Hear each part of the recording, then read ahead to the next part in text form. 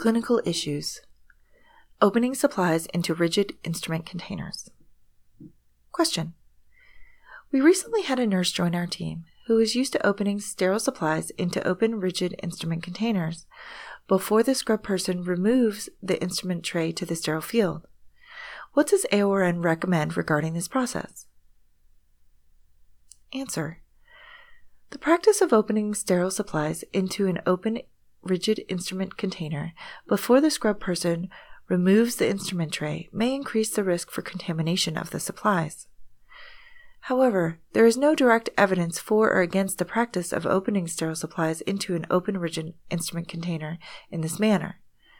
An interdisciplinary team, including an infection preventionist, can review key points on verification of instrument tray sterility and contamination of supplies to determine whether this practice should be allowed. The AORN guideline for sterile technique states that rigid instrument containers should be opened according to the manufacturer's written instructions for use. The team members may not be able to verify the sterility of the instrument set in the container until they have checked all the sterilization chemical indicators, gaskets, filters, or valves.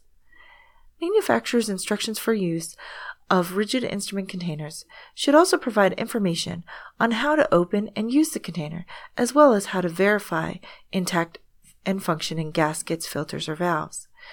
Gaskets, filters, or valves in the bottom of the pan may require the user to lift the inner basket with the instruments to validate the sterility of gaskets, filters, or valves on the inner bottom of the tray for the presence of moisture, misplacement, holes, tears, or punctures.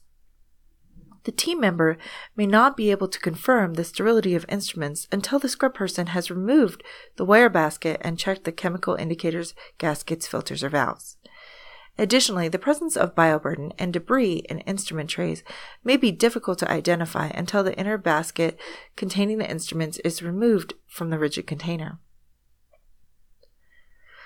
Opening sterile supplies into these containers may also result in contamination of those supplies, either by contacting the unsterile edges of the instrument container or during the subsequent transfer of the inner basket contents to the sterile back table.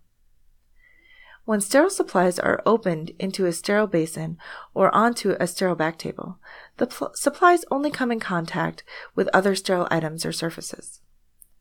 Because scrubbed personnel are monitoring many different aspects of the process of instrument basket removal from a rigid container, additional supplies can increase both the complexity of this process and the risk for contamination.